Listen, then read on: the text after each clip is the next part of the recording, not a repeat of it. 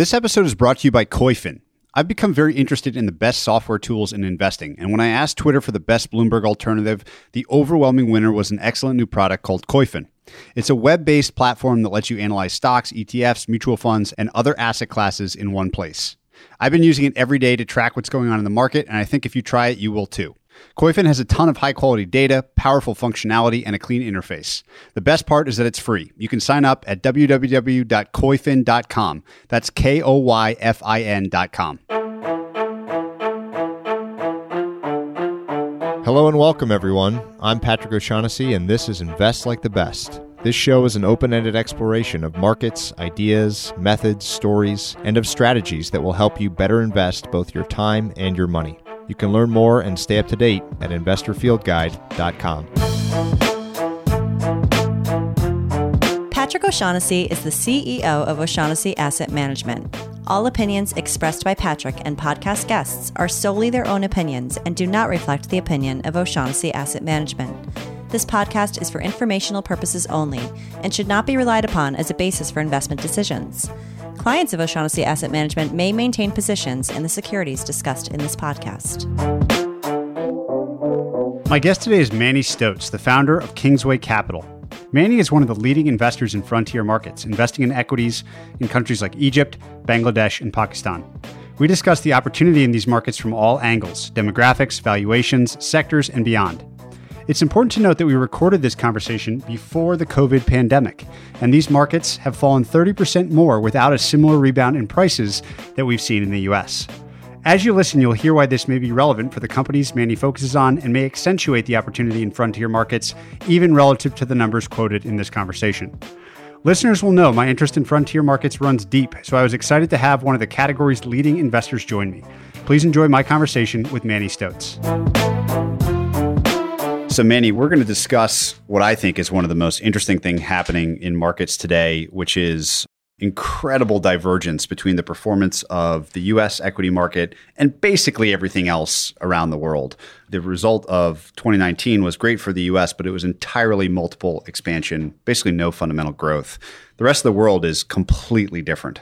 So what I'd like you to begin by doing is describing a little bit who Kingsway is, why you started this style of investing fund, and then I want to dive into what could be an incredible global opportunity. Sure. Well, first of all, Patrick, thank you so much for having me on this.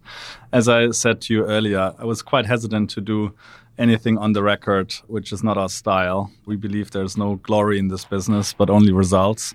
And hence, we don't even have a website. But I do agree with your sort of high-level observation that there is a very interesting moment in time where, again, the US market has done so incredibly well. The rest of the world has not. And there are certain individual geographies that are entirely bombed out. I happen to be an investor in those geographies. So Kingsway was conceived just over 6 years ago. We are an investor in what we call frontier emerging markets. So the idea is basically, if you look at the kind of bigger emerging markets of today, whether that's China or India, Brazil, and so forth. So we've studied a lot the wealth creation in these markets. And of course, it's been absolutely spectacular. The Chinese equity market basically didn't exist something like 20 odd years ago, and it's now shy of $10 trillion. India's market cap is $2.5 trillion or so. And of course, that's just the public equity. And there, if you just look at the wealth creation in emerging markets, it's been nothing short of remarkable. And so frontier markets are the ideas basically in terms of look at the level of GDP per capita, look at the level of consumption per capita, look at the level of market caps, both in absolute dollars, but also in terms of multiple. Those are countries which are basically 10 to 15 years behind, in my mind, behind the bigger emerging markets. And to throw some names out there, so we look at kind of Vietnam downwards. So Vietnam is one of the most developed countries we're in. Our biggest country is Bangladesh, which I'll talk a little bit about. We're in Pakistan, we're in the Middle East, we're in Sub-Saharan Africa. The way I came to this journey perhaps is interesting to some. So I'm not from any of these countries myself. I'm from Black Forest, Germany, which is a lovely but rather provincial part of the world. Grew up there, humble middle-class background. Dad's an engineer, mom's psychologist, so they're academics, but had very little or nothing really to do with big business, let alone global finance. I was sort of ambitious, entrepreneurial, and slightly naive as a teenager. And the disclaimer is, I guess, not much has changed. So I had two big goals in life. One was to change the world. Second was to make lots and lots of money. And realized pretty quickly it's hard individually, let alone together. But I was stubborn, wanted to do both. So the first idea or insight was to swap the order around. I think that was the right call. It's hard enough and almost impossible in changing the world first. And the second insight, I guess, was to get some inspiration. Who's got the most credibility on those two subjects, which I was fortunate enough to get some lists, which exists for that. And the good news was the top spot on both lists was occupied by the same person, who was Bill Gates at the time, largely unchanged. So the good news, it's not mutually exclusive. The bad news was I couldn't invent anything useful at all. So I had to settle for second or third best and came across Warren Buffett, age something like 16, 17 or so. And I didn't understand anything about investing. And of course, apart from being a great investor, which he is, he's got this incredible gift of explaining complex things in a very easy to understand way, which was very helpful to me. And I still didn't understand very much apart from one insight that if you have a high return for many, many, many, many years, and does take an awful lot of time, but then you don't need to start with very much. And that suited me well. I had no capital, lots of time. I said, okay, let's figure out returns. How does that work? Let me on a journey of reading everything I get my hands on, keep that up to this day. And then I got very lucky in life. I got a full scholarship at the London School of Economics, LSE, paid for by a Greek airline billionaire called Stelios Hagianou. So curious case where the Greek was paying for the German. I've reminded him we've returned that favor largely by now. But it was a really big stroke of luck. And I think luck is very important, both in life and in investing, and recognizing it and so forth. It's really changed my life in the most positive way. Both personally, I met my wife in London, and we've got two lovely daughters, one on the way, but also professionally. Basically, I was able to follow my interest that was building around business and investing, not only in theory, by reading everything, but in practice, by working with and for practitioners. And that's what I did every free summer and every minute in between. A bunch of internships, investment banking and private equity and hedge funds. And then I ended up at Goldman Sachs for my sins. As one does. As one does, yes. So I signed that contract in late 2007.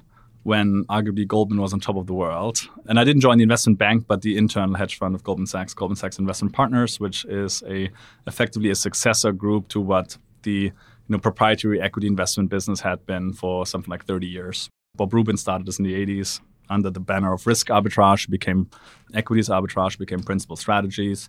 Many founders of large investment firms have come out of that group, from the folks behind Farallon and Taconic and Lee Lampert, Perry, with that, the whole TCI gang. More lately, Danny Ock or Eric Mindich or the Soroban people. And so that's kind of the training, very fundamental, trying to figure out what is it that makes a great business from scratch and analyzing, modeling that in a lot of detail. And then having a stock picker's hat on, but being trained across the capital structure. And so, yeah, I joined that team. I thought I had arrived. And 9 months later, we almost went bust as a firm. And in hindsight, that was a good experience for me because, number one, of course, I had so much to learn, and you learn a lot more in a dislocated market. Number two, I had no money personally to lose, was still kind of paying back modest amount of student debt and so forth and living off the scholarship savings. Number three, I was far too cheap to get rid of, basically. And number four, if there was any ego, which there probably was, having sort of overachieved, I think, landed this job at Goldman, like that was dealt with very quickly. So, and it's a humble business. So being humble quickly and often, early and often is, I think, a good thing. Now, I enjoyed my time at Goldman, learned a ton, was a generalist, spent time in all sorts of industries, starting anything that's listed in Germanic Europe, so chemicals and autos and suppliers and industrial companies, cement plants, and spent a lot of time then also on healthcare and TMT and branded consumer goods. And I guess if I had any insights at that time, it was the appreciation of quality in terms of business quality, where I think it's a very important idea that I want to flesh out a little bit. But basically, the more time I spend with lower quality businesses or industries, the more I appreciate the benefits of quality. And secondly, I appreciate the fact that you want to seek inefficient markets pretty early on. Europe arguably is more inefficient than the US, and so we had some interesting situations there, but that was an early appreciation as well. And of course, I got somewhat disenchanted with some of the flaws of the Goldman sort of a way of investing. I mean, there's, again, only good things to say in terms of the people who were smart and terrific and supportive. But basically, I would argue there's somewhat of a lack of coherent investment philosophy. There's no sort of North Star that is, what do we really believe in? So it's putting a bunch of some of the smartest people, in the business and give them all the tools and let them make money. Very decentralized. I call it the acrobat model. running your winners, cutting your losers. And I guess I also appreciate the fact that there's no extra medal or prize anywhere in the world for making money a more complicated way. There's no style points. They were doing a lot of complicated things. They allegedly invented capital structure arbitrage with Fisher Black in the 80s. And they were very proud of the fact when they did something complicated and it worked. And I kind of said to myself, there's no style points. It's actually, it shouldn't be more complicated than it is. And there's elegance and simplicity. So basically the two big ideas, and there were issues with, I guess, things like time horizon and alignment and so forth, which I don't need to go into. But yeah, the two big ideas I've had, I guess, that instead of being an acrobat, I want to be rather a very long-term owner of the very, very best businesses, let them compound for me, get out of the way. And secondly, to do that in inefficient markets. And so basically, again, having studied this idea of quality in different sectors, and maybe it's time to define this, what I mean by quality, which a lot of people say, oh, this is a great business, this is a good business. But what do you actually mean by that? So I think it's very important to have a consistent and concise definition for that. By far, I mean, that's not the only one, and I haven't come up with it. Let me give you mine. For me, the very best businesses in the abstract are businesses that have the ability to sustain a high return on invested capital without debt and for reasons we can understand. And they can sustain that with a moat that comes from largely intangible rather than physical assets, because physical assets are easier to replicate than intangible assets. So I could, explain the Coca-Cola company with that in that framework. You have basically high margins and low capital intensity. Why you've got high margins? Well, you're turning caffeine, water, and sugar, free commodities, which cost very little, into Coke. And that's 65 gross, 35% operating margins. And your capex to sales is only 4%. Why? Of course, you need a sort of soft drinks plant, but if you look at it, you're really only selling what's chemically nothing but caffeinated sugar water. And turns out you don't need a lot of capital to create that. And of course, what you're really selling is the trust, the idea that this is the best sugar water in the world, the one you grew up with, the one you love, that makes you happy and so forth. And turns out selling trust or selling ideas is not very capital intensive. Can we talk very specifically about what you look for on the intangible side? Obviously, brand is incredibly important, but there's lots of what goes into a brand. So talk to me about the deep specifics of what you think the best company builders are good at in terms of creating and reinvesting in brand, and maybe some things that you look to avoid. So basically, you've got this high margins of turning commodities into brands, and you've got low capital intensity of selling trust. You marry those two, you get a high return on invested capital, which is protected by a moat from intangibles, but brand arguably is the most important. In Coke's case, Coke's the second most spoken word in human language. It's okay, Coke, taxi, apparently. I mean, it's hard to measure, but I'm not talking English. So if you think about that for a second, it's an incredible moat. I mean, if someone gave me $10 billion to compete with Coke, it's not about me setting up a scale, bigger, more cost-effective soft drinks plant. I can literally order the kit. That's not that expensive and so forth. But it's about me convincing 7.5 billion people on the planet that Manny's Coke is now better, which is, I would say, impossible. And the other insight about brands or intangibles at large is there's no scrappage value. So if you gave me $10 billion to compete with Coke and I don't succeed, I won't be able to give you... Can't sell it off, yeah. Yeah, 60 cents on the dollar, and sorry, it's all down the drain. So Virgin Cola is literally worthless. And so because there's no scrappage value, the barriers to compete with great brands or intangible businesses is so high. CEO of Colgate told me once you sort of 2x the relative market share of the next biggest competitor, it's yours to screw up, basically. Yeah. It's almost game over. So what makes a great brand and a great category, I would say? By the way, there's other intangible assets which are important. Of course, in consumer companies' case, it's distribution, market share, shelf space, consumer trust. In Coke's case specifically, it's also the kind of IP, that of course the recipe and so forth. But I would agree brand is the most important because it is, of course, inside the minds of your consumers. So I think having, of course, a very strong brand recall, ideally with people buy these products out of loyalty, habit, dare I say addiction. And of course, we're all creatures of habit. That's true for 7.5 billion of us. You stick something into your mouth, onto your body. It's a private place. You want to have a brand. It's human nature. It's not a Western idea at all. And if anything, in the consumers in my countries, a lot more brand loyal than you and I. I look at a Coke and say, oh, this is ghastly sort of chemical drink full of sugar and whatnot.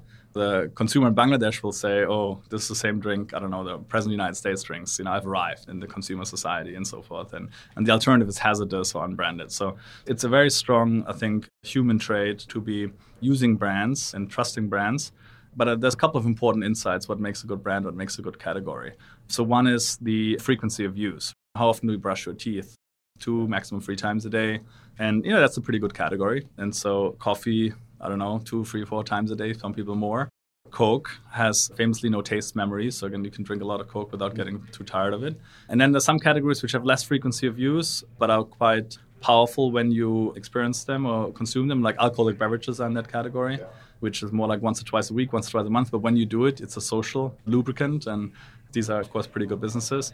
So I would say in order to create a brand, you need, of course, time. You need a consumer product that has a clear function, which I think any consumer product needs to have. The function for coffee is pretty clear. You want to, of course, kind of become more awake and present. Function of alcoholic beverages, again, you want to kind of descend together, typically with others, into like a slightly different state of mind. So you need, of course, very clever advertising. And ideally, that's basically sticking in people's brains. And then you want to keep doing that, basically. You want to the flywheel of these businesses is when you reinvest a portion of your top line into advertising, promotion, or other intangible assets like distribution. So basically, let's say you spend 10 percentage points of your revenue into intangibles. And let's say we've got a situation in Tanzania where we've got a brewer that has something like 85% market share. And so let's say, and the competitor's got 15. So let's say this company spends, for using round numbers, 10 percentage points of their revenue into reinvesting into brand distribution, other intangible assets. Now that's 8.5 points of that entire market. That's more than half of the other guy's top line. So for them to ever match you dollar for dollar, it's virtually impossible unless they want to be gross margin negative. And even if they did, you could raise from 10 to 12% and make a little less money, but still be wildly profitable. And you can sort of buy the pot, which is kind of why there's sort of this equilibrium. Once you're sort of 2 to 3x the next competitor, it's almost game over if you're well invested. And I think that's an important insight. I mean, there's a lot of talk about the end of brands and so forth and these branded consumer goods companies in the Western world. I have my own view on that. It's not a day-to-day worry for me, given Bangladesh, we're very, very far away from that. But it's definitely true in my mind that these high-quality businesses have, I think, very strong advantages for long-term investors, and I would point to 3 of them. Number one, I would argue there's a superior long-term return to be had as an owner of a higher-quality business, even if you pay a little more. Let me lay it out to you mathematically. If you've got a business that has, say, 100 of capital and 20% return on capital, and can sustain that, as per my definition. So next year, you got 120.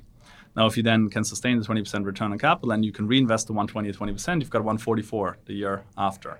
So whatever the market pays for this today or tomorrow, whether it's public or private, shouldn't matter either. It must be true that in 10 years from now, you've got a much bigger pile of money as an owner of that business than as an owner of a business that can generate and sustain 10% a year, even if you pay a little more for that. So that's kind of the first point. The second point is not as obvious perhaps, but just as important, is the lower probability of loss or lower risk of impairment of capital. That's basically due to the fact that, again, these businesses sell products that people buy out of loyalty habit. There is, say, addiction. The wallet shrinks, the stomach doesn't. It's very defensive in terms of volumes. Even if there's a recession or some sort of contraction in economic growth or consumption, these are gently impacted typically. And they've got pricing power. They can pass on commodity cost inflation. They've got no debt, so they can't go bust. So the combination of lower risk of permanent loss and superior long-term return is sort of the magic trick. And then the third one is what I kind of touched on a bit earlier, is fine if you believe 1 and 2, but how on earth, what's the best business 10 years from now? And the answer is I don't know that, but I have a high degree of conviction and data that suggests that the best businesses, if well invested, if the management team looks after their brands and redeploys excess profits into growing the moat of the business and growing the business, the best businesses tend to stay the best businesses or even get better. Yeah. And that's due to this flywheel I mentioned earlier. Another really important circle in your interesting Venn diagram is the tailwind that results from the countries in which you're invested, correct, specifically the demographics, the age profile of the countries, their economic trajectory. I think of Bill Gates and sort of the Hans Rosling factfulness idea of countries emerging from poverty or very low per capita income or GDP, and the sort of opportunity that creates in these consumer businesses. So I'd love to go there now, and then we'll come back to things like even more kind of nuanced like distribution and why that matters and trading and position building. But let's first talk about this really important tailwind. Yeah, and maybe I'll weave that into my personal journey. So I sit at Goldman Sachs at this very high-powered investment team and really got pregnant with 2 big ideas. Instead of being an acrobat, to be a long-term owner of the very, very, very best businesses. And again, in the branded consumer goods industry, which is by far not the only industry that has great quality franchises, but of course there's an unusual rich amount of them, they've sort of delivered mid-teens forever. They're global best sort of branded consumer companies. Mid-teens forever isn't bad, of course. There's no shame in getting rich slowly at all. The most important thing is to get and stay rich. And these businesses have been, of course, wildly successful at that. No, but I guess I was a young man in a hurry looking for 20s. And I found 20s in emerging market consumer. That's whether it's India or Brazil or Indonesia. So you could have had 20 plus IRAs for 30 plus years, basically. The challenge with that then was in the rearview mirror, of course. These were already been compounding for a very, very long time. They've become very large absolute dollar market caps and were high valuations on big profitability numbers. So while that is not over, I think it's hard to see another 10, let alone 100 or 200x from there, which is what happened the last 20, 30 years. So that led me to look at frontier markets. And again, I mentioned the kind of countries earlier. So of course, it's no surprise to kind of look at the things like demographics and economic growth. But let me put some high-level numbers on that. So basically, the countries that I'm sort of focused on are home to roughly 3 billion people. We know which is bigger than India and China combined today. So it's a very large part of the global population, roughly 40%. So if you look at the world, if I look at the world, where I look at the world today is there's 1.3 billion people in the developed world, so-called, North America, Western Europe, Australasia, Japan. There's another, call it 3 billion people or so in the BRIC emerging markets, and I don't necessarily like that definition, but let's just use that as a sort of helpful categorization. So most of them, of course, in India and China. And then there's another 3 billion people, which are sort of my people. And we're going to go from 7.5 to 9.5 billion in next sort of over my investing career. And all the extra 2 billion will come from my markets, 1 extra billion from Africa alone. So the demographics are pretty staggering and scary, actually. So the average number of kids per mother in Nigeria is 6. That's the average. And the average age of these populations is around the 19 or 20 mark. So it's like this pyramid. So they are by far the fastest growing populations. Then there are the fastest growing economies. Bangladesh is sort of growing real GDP over 8%. It's the fastest growing economy in all of Asia. Probably the biggest beneficiary of the US-China trade spat, given they have a strong advantage in labor cost. It's roughly a quarter of Chinese and half of Vietnamese wages. They've already taken share in the last few years, but that's accelerating now, given, of course, tariffs on China. And so the next point is, so apart from demographics and sort of GDP per capita growth, is the question, how does GDP per capita growth translate into the growth in branded consumer goods consumption? And that's a nonlinear relationship. Some people call it the S-curve. Nestle has this framework, calls it the hot zone. Basically, the idea is that at $1 a day, you're not a customer yet. And for 2 reasons. One, the dollar amount is too small. But secondly, the savings rates are quite high because of irregularity of income. It's not like $1 a day. It's nothing for, 2 weeks and suddenly $14 because of some random one-off construction or rickshaw job or whatever temp work it might be. And so the small dollar amounts and up to 50% savings rates of that. Now then what happens, you go from 1 to 2 to 3. Over time, dollars per day, you typically then go hand in hand with some sort of more regular income. So you got higher dollar amounts on lower variance. Exactly, and lower savings rates, so it frees up discretionary spend. Now, you basically have got a clear hierarchy of needs. First, anything to eat, to drink, to wash yourself with, unbranded, you're in the informal sector. Then you buy the mobile phone, and then you buy brands. So, and that happens really between $3 to $5 a day, depending on the category. Some of the sin categories start earlier, but then tail off also earlier. Is that tobacco and alcohol, just kind of as a general rule of thumb? Don't shoot the messenger, but that's clearly the human psyche, I guess, has a tendency to start with these categories very early. Makeup starts a little bit later, but then has longer runway. So, but yeah, there's definitely sort of tobacco, alcohol, biscuits, snacks, confectionery, and other food and beverage categories are sort of starting earlier. And then sort of cosmetics and consumer healthcare and things like that start a bit later. So basically, you got demographic driver, you got the GDP per capita driver, you got the bottom of the S-curve. So putting this all together, you get this very strong structural tailwind. The other way to describe it, I guess, is what's the greatest force in the universe? I would argue it's sort of, apart from compound interest, perhaps, it's the kind of willingness and desire for every single human being have a better life for themselves, their kids, and their family. This is what built, after all, the United States as well. And you shouldn't bet against it, even if the government's not helpful, which it typically isn't. There's 3 billion people waking up every morning with that idea. And so that's just this powerful force and wave that sort of these businesses are benefiting from. And so the other good thing, of course, is that the problems that branded consumer goods companies have in the developed world, where they have, whether it's Walmart as a customer, which squeezes you both on margins and working capital terms, or now Amazon, similar, I guess, and of course can do private label and stuff like that. That doesn't exist in these markets. There's not even supermarkets yet. So the formal retail penetration will be something like 5%, which means you've got not only higher margins, but you've got also lower capital intensity because you've got either lower or sometimes even negative working capital for branded consumer goods companies.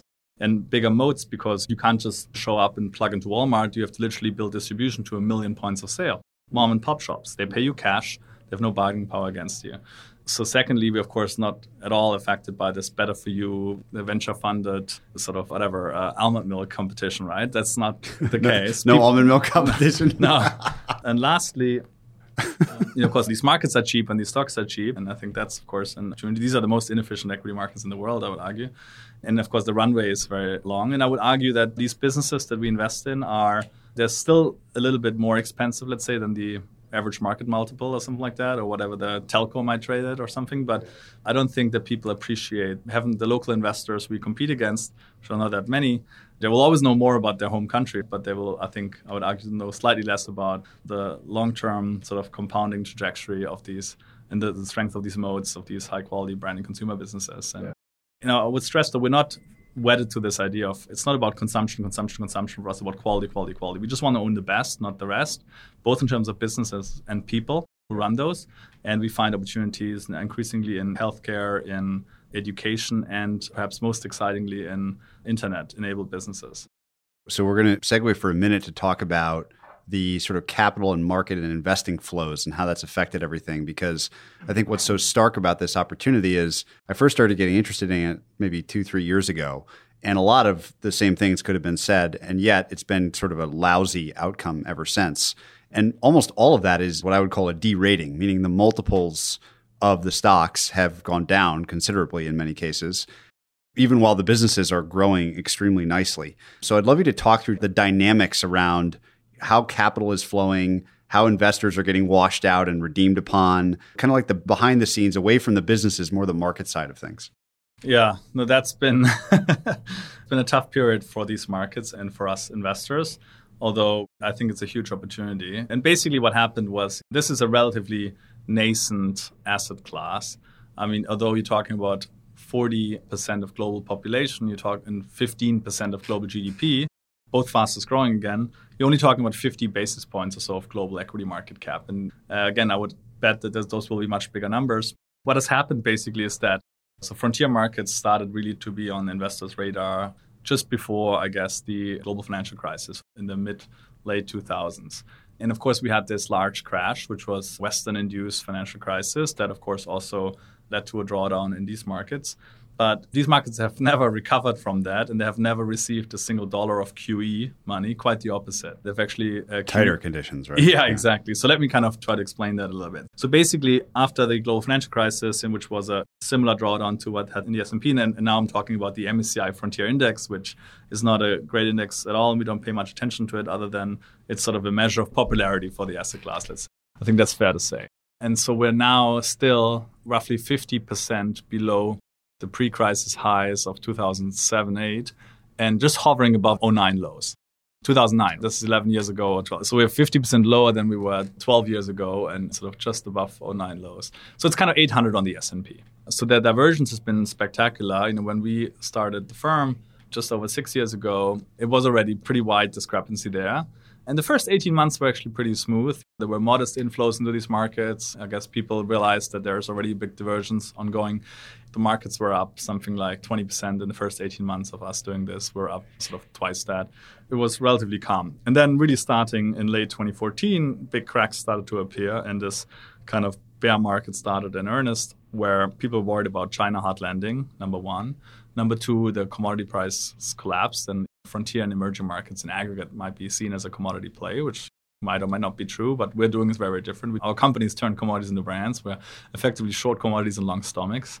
They use fuel for distribution.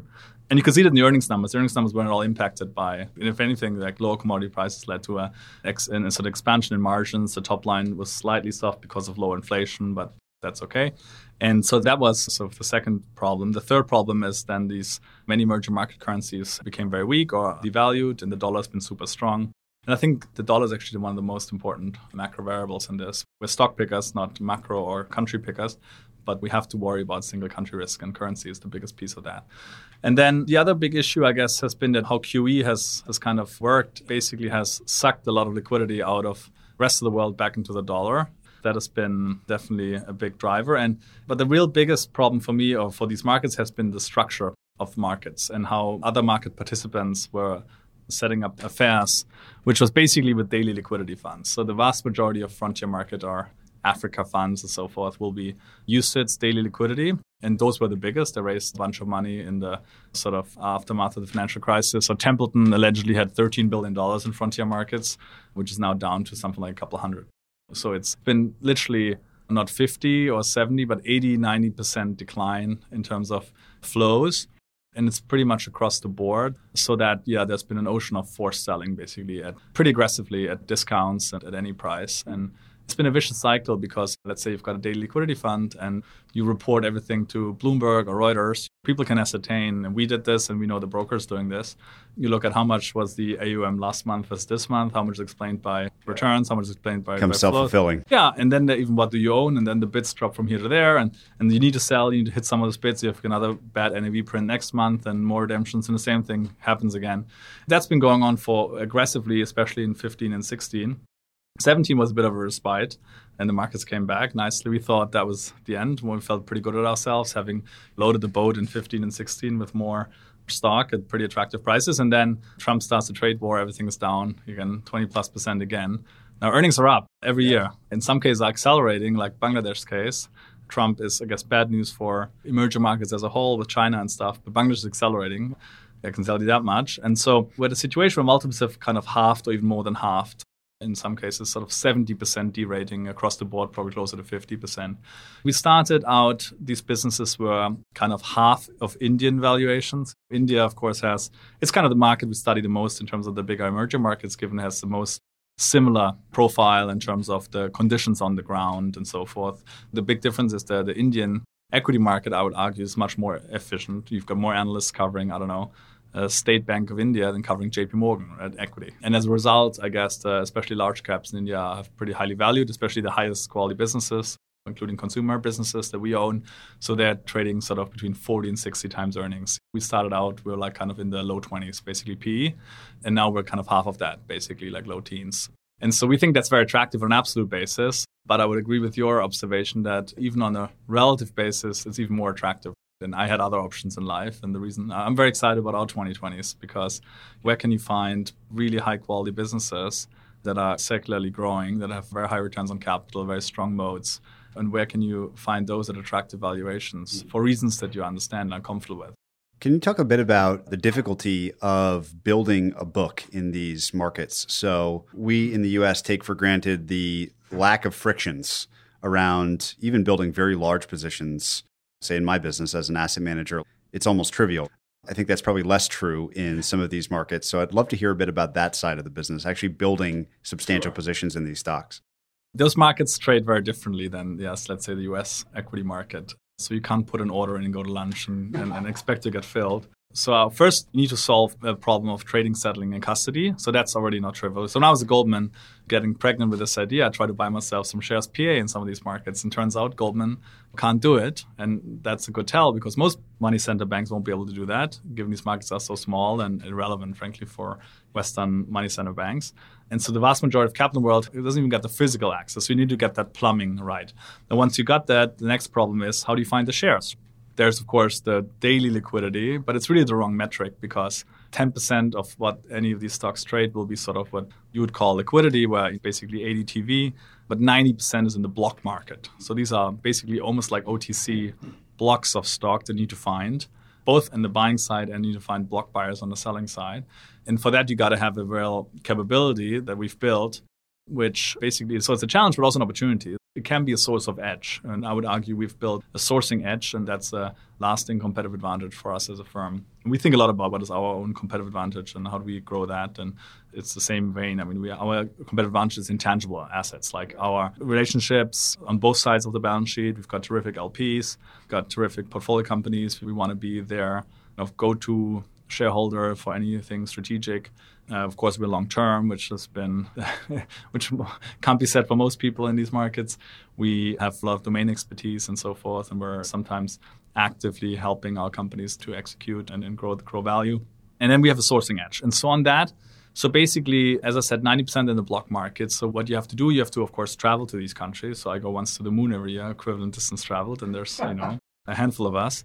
And then you meet with your portfolio companies, their competitors, their suppliers, you do mystery shopping and things like that, and maybe meet the advertisers. And then you also meet with the 5 or 10 biggest holders of some of these shares. And those are either government-related pension funds. These are local asset managers or banks, insurance companies, or individuals or families. So Bangladesh, there's a group called ICB, which is Investment Corporation of Bangladesh. They own half the market, and they got these shares for free.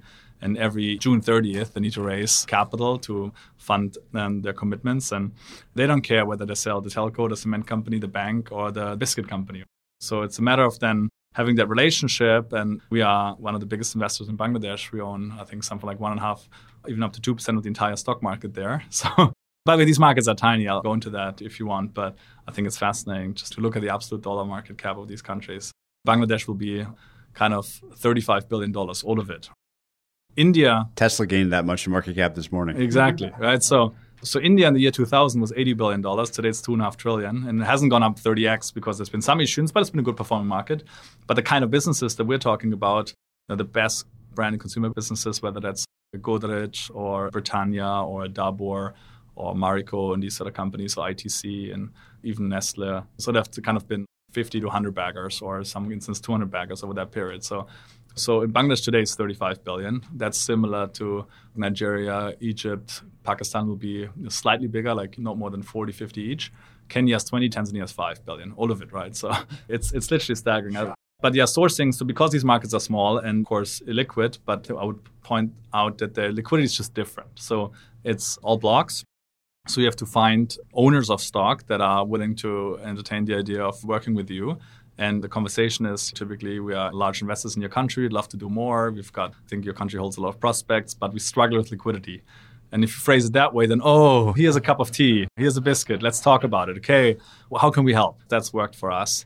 And just hustling. I went to Kampala, Uganda, bought 8% of BAT Uganda at like 5 times earnings. And I was the only guy that walked into the office of that guy and asked politely whether there's a transaction to be done. And there are no fools. He sold this for basically a 20% dividend yield to me, not because he doesn't think it's going to be a good return, but he's building a real estate project over there that has 18 months paybacks and so forth. And so because the cost of capital is so high in these countries, our capital is so dear that we'll find bargains from local sellers that are meeting our cost of capital, but because they can do even more interesting things. We will never do real estate in Kampala.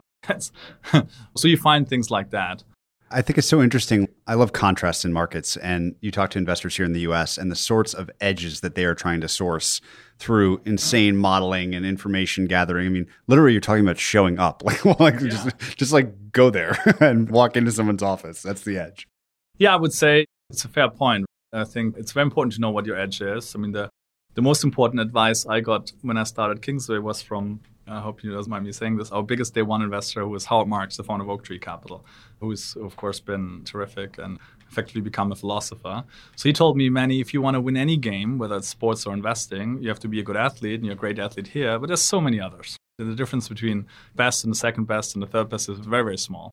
So more importantly than that, you have to choose a game that's stacked in your favor. Seek inefficient markets, basically. For them, it was junk bonds in the 70s or 80s when Moody's came out and said there's no price, not even 1 cent on the dollar you should ever pay for non-investment grade security, which we know is a whole lot of rubbish. And the same vein, you could look at frontier markets. There's people out there, I'm sure, saying there's no price, not even whatever, 1 times earnings and 90% dividend yield that you should pay for Pakistani stock, which I would argue will be a whole lot of rubbish. Yeah, so basically our edge is, I would say what I said earlier. So I would say we have a slightly more sophisticated investment philosophy and process, although that would be a commodity in this part in the US, but it's not a commodity there. We have a longer time horizon. We've got a sourcing edge. We've got an information advantage. There's no database for transcripts. There's no quality sell-side research at all. So it's very old school. You get the annual reports from the stock exchange, from the companies, sometimes dust them off from certain archives, and then you build a model. Now, having then all the data, which is hard to get, and we've built a library of transcripts and so forth, which is proprietary. Once you have the data to make a judgment call that these are good businesses, that's, again, I wish that was my USP, but anyone who has solid financial sort of fundamental investing training can do that. But then buying the shares is difficult. And then being able to hold or even to add on weakness. And it's taxing. These countries don't look pretty scary to some people. Another source of competitive advantage is my German passport. I always joke that, it's pretty neutral. We've got the most visa-free countries in the world, and you show up there. If I was American, blonde, female, I would have a much more difficult time. 3/4 of these countries are Muslim countries. You need to be able to have, grow a beard, sacrifice your liver once in a while with these tycoons. And Pakistan is a good example, where not even Indians get a visa because they don't get along. Americans watch Homeland, so they have no interest in going to Pakistan. None of my Jewish friends would ever set their foot in the place either. So who's going to do it? Some of the best investors I've ever met were either or a combination of American, Jewish, Indian. You're shutting out a lot of smart people. So no one goes, basically. That's, I think, it's definitely easier to have a large and sustainable edge in my markets. But it's the sacrifices you have to travel a lot. So I think you've obviously focused tremendously with your capital on businesses everyone understands. We've talked about biscuit companies and tobacco companies and consumer beverage companies. Going back to this idea of intangibles beyond brand, what else is important? So you mentioned distribution. I'd love to hear your thoughts there. What does that mean? If you say a company in one of these markets has built a great distribution network and strategy, what specifically does that mean to you in terms of quality? So first you ask for how many number of outlets you reach, right? Let's say Bangladesh, there's probably 1.5 million max outlets in the entire country. That's already a lot. And so how much do they reach? So a percentage of coverage, whether they do this directly or indirectly via wholesalers. How does this rank against the competition? And how much is there still to do in terms of getting coverage higher? And then how does the working capital work, basically? Do they give credit? Do they get paid cash? As I said earlier, like the vast majority of our companies are paid cash by their customers. And of course, they have got 30, 60, or 90 days on their own payables. So that can lead to negative working capital. And of course, how much distribution margin they're giving away. And there's a trade-off there between margins and working capital. And how much turnover there is in the sales force, how many salespeople they have. So there's a lot of quantitative, I would say, metrics that you can look at. And on the qualitative side, it's just that they realize the distribution is not a kind of nice to have, but it's actually a source of moat. Because of this idea, let's say, again, sticking with biscuits in Bangladesh, you've got these million mom and pop stores. So Mondelez is not in Bangladesh for a couple of reasons. I mean, there's import duties, but even beyond that, their products are not made for their price point. So it's a chicken egg problem for them. If they came to Bangladesh, they would need to first build the distribution, but they don't have the brand yet, and they don't have manufacturing yet. If they're manufacturing the brand first, they don't have distribution yet. So that you got to have both at the same time, which is chicken and egg. If you have it already, it's a huge advantage. And you can push more products over time through distribution. I mean, in a biscuit company's case, it's first just most basic biscuits, then it's peanut butter biscuits, it's Oreo-type sandwich cookies, it's candy, one day will be chocolate, and then there's savory, there's instant noodles, so you can branch out into adjacent categories and push them through the same distribution. And of course, that's going to be a very long runway for growth. How concentrated are you willing to get in these markets? So you mentioned a lot of the countries and the categories. I guess I wouldn't be able to give an intelligent guess on the number of stocks in the portfolio or position limits or anything like that. We're quite concentrated. I mean, I'm sure there's more concentrated funds than us, but we definitely can look in the mirror and say we're living true to the idea of punch card investing, basically. So our biggest position is around 1/4 of the fund. Second position is 20-odd%. So the top three are basically over 60%. So we own, call it 10 or a dozen stocks, depending. We've got it's like some foothold positions in some names for reasons I can go into, but basically I call it a dozen stocks. And this is informed by the idea of quality again. If you believe what I said earlier about the benefits of quality being so important, then it must be true that the outcome for the long term in the very first best business is going to be way superior than the investment outcome of the fifth best. And then you couple that idea with the fact that our single biggest sources of risk is country risk. I would argue within country risk FX. Then why on earth would I buy, the fifth best business in Nigeria if I can have the first best? So they're both in Nigeria. So if Nigeria kind of flows up, which happened, you have a drawdown in both, but if you've got a bigger drawdown than the lesser one, if Nigeria recovers or does well, you make less. So basically the idea is to buy the best, not the rest. First best, maybe if the difference is close to first and the second best in each country, and then do it over a lot of countries so you diversify the single country risk without diversifying or diluting the quality of your portfolio. What do you think the natural extension is from here away from just consumer staples, I guess I would call it, consumer brands? I love the idea, maybe that we talked about the first time we met in Connecticut, about this sort of construction of the indexes. If you look at like MSCI's emerging markets or even the frontier markets index, I think the EM1 has Alibaba and Tencent are some crazy percentage of that index.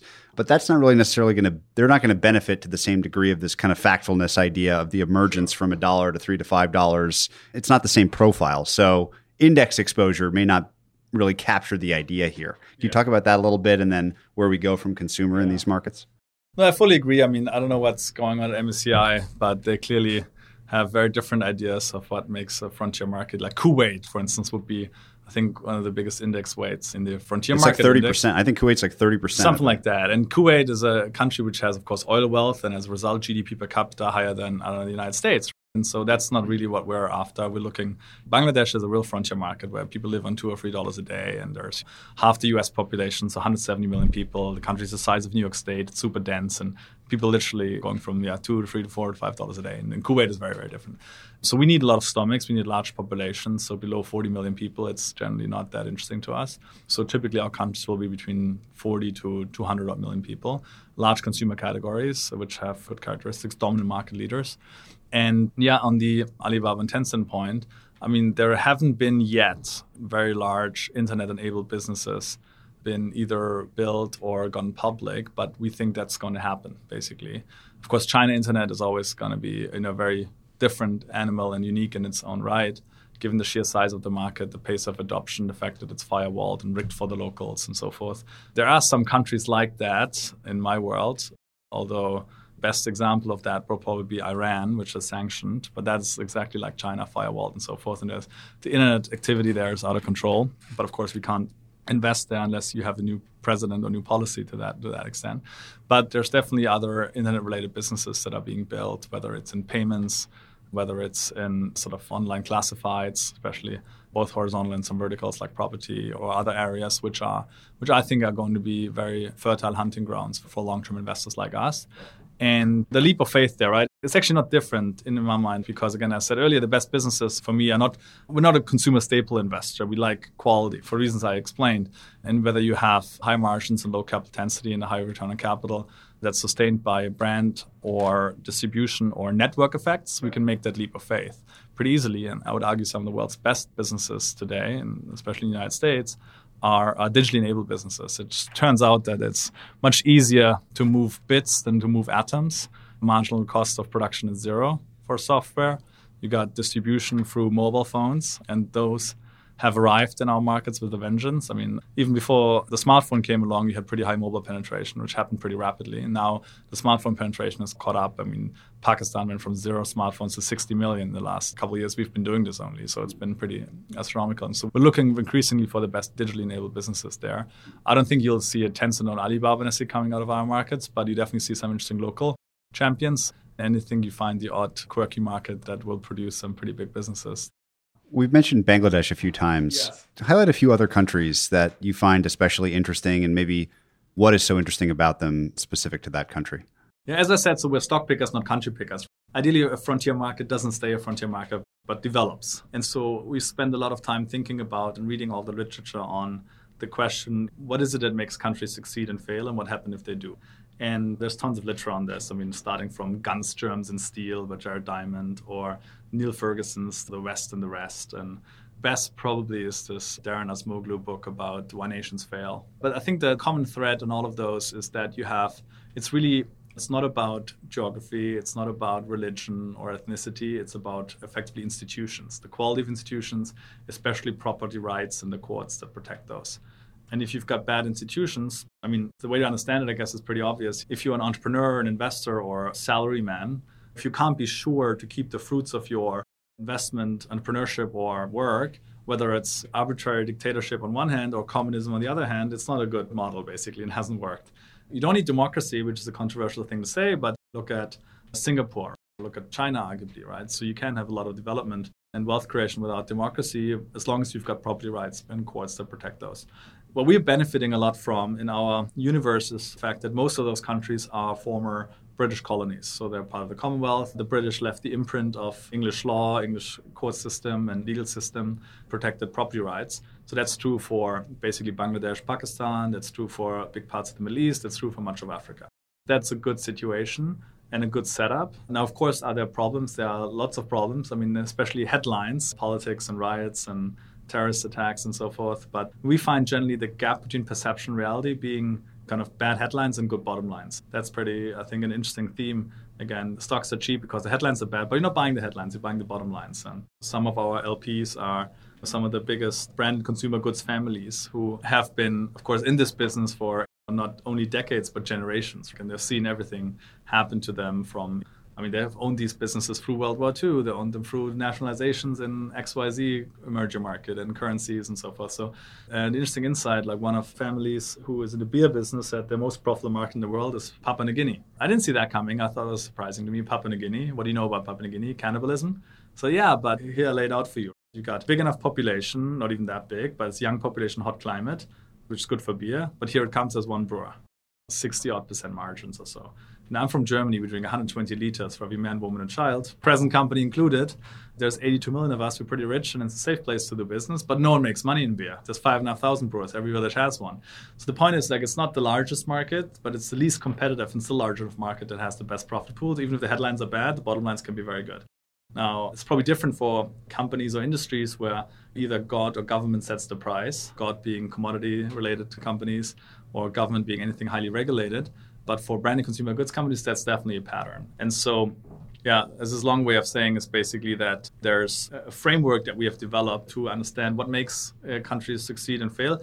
And the key question for me is, what is the business model of the country? I wouldn't argue that you absolutely need one, but it is helpful if you do. And Bangladesh turns out to have a really strong business model, which I think has got a sustainable competitive advantage and will be sort of a development miracle in the making. And what's the business model? Well, I said it earlier, it's basically the most competitive low-cost labor force on the planet. Again, quarter of Chinese and half of Vietnamese wages. As a result of that, it's manufacturing and export focused. You've got a current account surplus that from exports, which financing your fiscal deficit. So you basically don't need to borrow, especially in dollars, which would be the Achilles heel for any of these countries to pile up US dollar debt that they can't print, and then the currency will be under pressure. So that's not the case in Bangladesh. Then it's a very democratic source of wealth creation. It's literally millions and millions and millions of factory workers going from $1 to $2 to $3 to $4 a day. That's trickling down to consumption. It's very inclusive growth. And that's different to, let's say, Nigeria, which has a business model, arguably, that it will be described as 3.5 million barrels of oil a day. And that's not such a good business model in my mind because, A, it's cyclical, both in prices, of course, but also in volume because all the oil is in the south where a bit of insurgency going on. And there's literally 12 rather than 12 million people who make all that money, and they spend it in London, not in Lagos. It manifests itself in crazy ways. There's more private planes in Nigeria than there's commercial planes. So there's a huge inequality. And so basically, we either want to be invested in structurally strong countries like a Bangladesh, where we can be really big. So we've got just under a third of our fund in Bangladesh in two of the best companies there. And that's kind of almost like a buy and hold for as long as the eye can see. Or you have these more cyclical countries which have less good of a business model. And that includes, if I have to contrast, so Bangladesh for me is in my mind, the macro is better than India. Though I'm very bullish on India and we don't invest there, largely because of valuation reasons and so forth. But I think the macro is better there. I think it could be like Korea, which has been a massive development miracle, like one of the less talked about ones, but the Korean development model was very special. And I think Pakistan is sort of following more like the path of Indonesia, very large Muslim country, a bit of chaos going on, but too big to fail. It's a nuclear power, which is, for us at least, is a good thing, given that failure is no option basically there. Egypt is in that category. Egypt has a more diversified economy. It's got tourism. It's got the Suez Canal. It's got 100 million people. But these countries are more cyclical. So basically there you want to invest, of course, either after devaluation, which we've done in Egypt's case, or kind of if you see one coming, then of course you sell out entirely or you reduce exposure to a point that you're comfortable heading that. So I can talk a bit more about this idea of country business model, but the problem with that is they don't teach that in business school. You have to do it yourself. You have to literally read everything you can get. From talking to you a couple times, it's clear you're one of the constant learning type people, endlessly curious about these markets and markets in general. What topic areas are you most excited to learn about right now? So a lot of what we've discussed, you know extremely well. What are some things that you think might affect your investment outcomes over the next 20 years you're sprinting up the learning curve on now?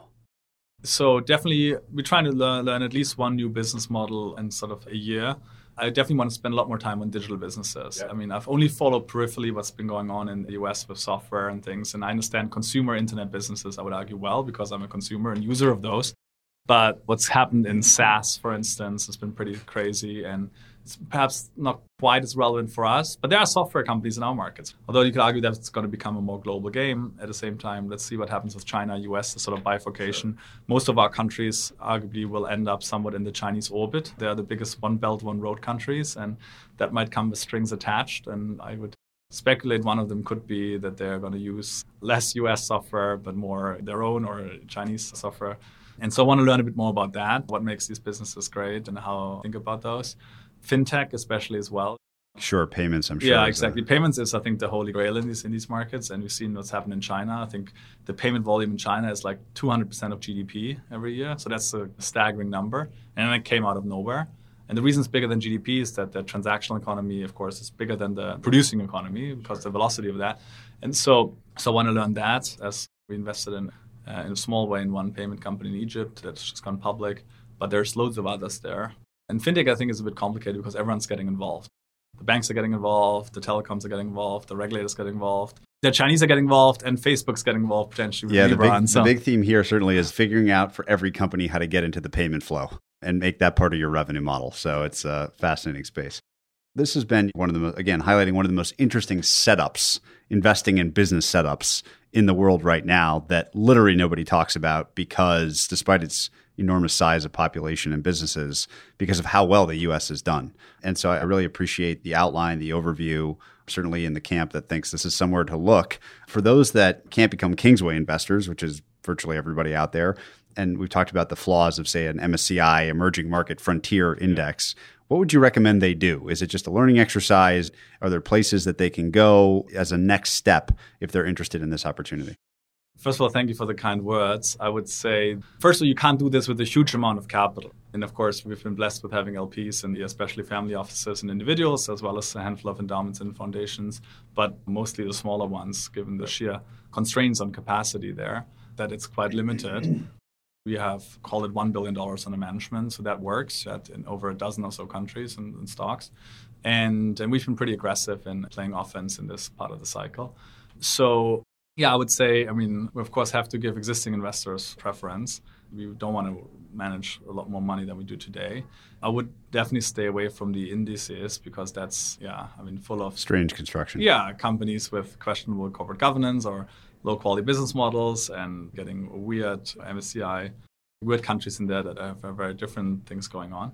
I would say we need all the help we can get in the sense that, again, it feels to me like we're the last man standing, which is one of the reasons I want to do this podcast, because someone wanted to, if you close your eyes and say, where can I see 20 plus IRRs for 30 plus years, which is kind of 10x in 10 years, 100x in 20 years, and inshallah, 1,000x in 30 years. Sounds absolutely crazy, but that's what happened. Anyone young aspiring investor out there who is not afraid of these countries and wants to sort of build wealth. Yeah, exactly. I think this is a good time to launch a fund. We're happy to be helpful, selfishly, because, we're the only ones left and we need more.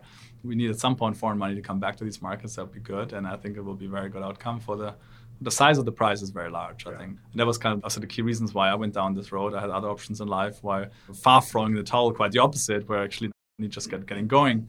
And so I think, you can either course, set up a fund and invest in these markets directly yourself, or you can even, in some markets, you can access them with your sort of prime brokers or something like that. So happy to, again, be helpful and point people in the right direction, how you can settle and trade stocks in Bangladesh. And of course, for those who are far too big for this, you can own this through, I guess, whether it's global consumer goods companies, Nestle and all these markets, and so people like that, or the global internet companies, frankly. Google and Facebook are hovering money out of my markets. And so, of course, those are people's portfolios. It's an exciting time, and we'll have amazing 2020s. And happy to answer any questions or be helpful if people want to learn more about it. So my closing question for everybody is to ask for the kindest thing that anyone's ever done for you. I would probably highlight 3 if I'm allowed more than 1. Sure, yeah. So no rule. I'm a young parent and 2 little daughters, 1 on the way. And combining with the travel and all that, and I take parenting very seriously, it's been taxing. So I would argue the first one is my parents that have put me on this earth and then looked after me during times when I was probably not always nice to them. I think that's clearly a big sacrifice. I think only parents themselves can understand. Secondly, my wife, I guess, to say yes when asked to marry me, and she's now doing the heavy lift on our kids, and that's again something that I think it needs to be mentioned, yeah. And then lastly, again, I would point to, if I think back on my life, there's been many positive influences and mentors and help, but the fact that I got the scholarship has been, I think, pretty life-changing. And I'm sure it would have been fine in Germany, but I would never had the opportunities professionally or personally that I have now. So my wife and I, we've given 12 scholarships to the LSE, and so starting on a small way to give back ourselves. And Kingsway, the name of the firm, is actually after the street that LSE is on. So I own a lot to a scholarship donor and to the school at large. And so I'm starting in very small ways I haven't forgotten about the other goal. So. Yeah, well, wonderful. Great place to end. Great bookend to the conversation. Thank you for your time. Pleasure. Thanks so much. Hey everyone, Patrick here again. To find more episodes of Invest Like the Best, go to investorfieldguide.com/podcast. If you're a book lover, you can also sign up for my book club at investorfieldguide.com/book club. After you sign up, you'll receive a full investor curriculum right away, and then 3 to 4 suggestions of new books every month. You can also follow me on Twitter at Patrick_Oshag, OSHAG. If you enjoy the show, please leave a quick review for us on iTunes, which will help more people discover Invest Like the Best. Thanks so much for listening.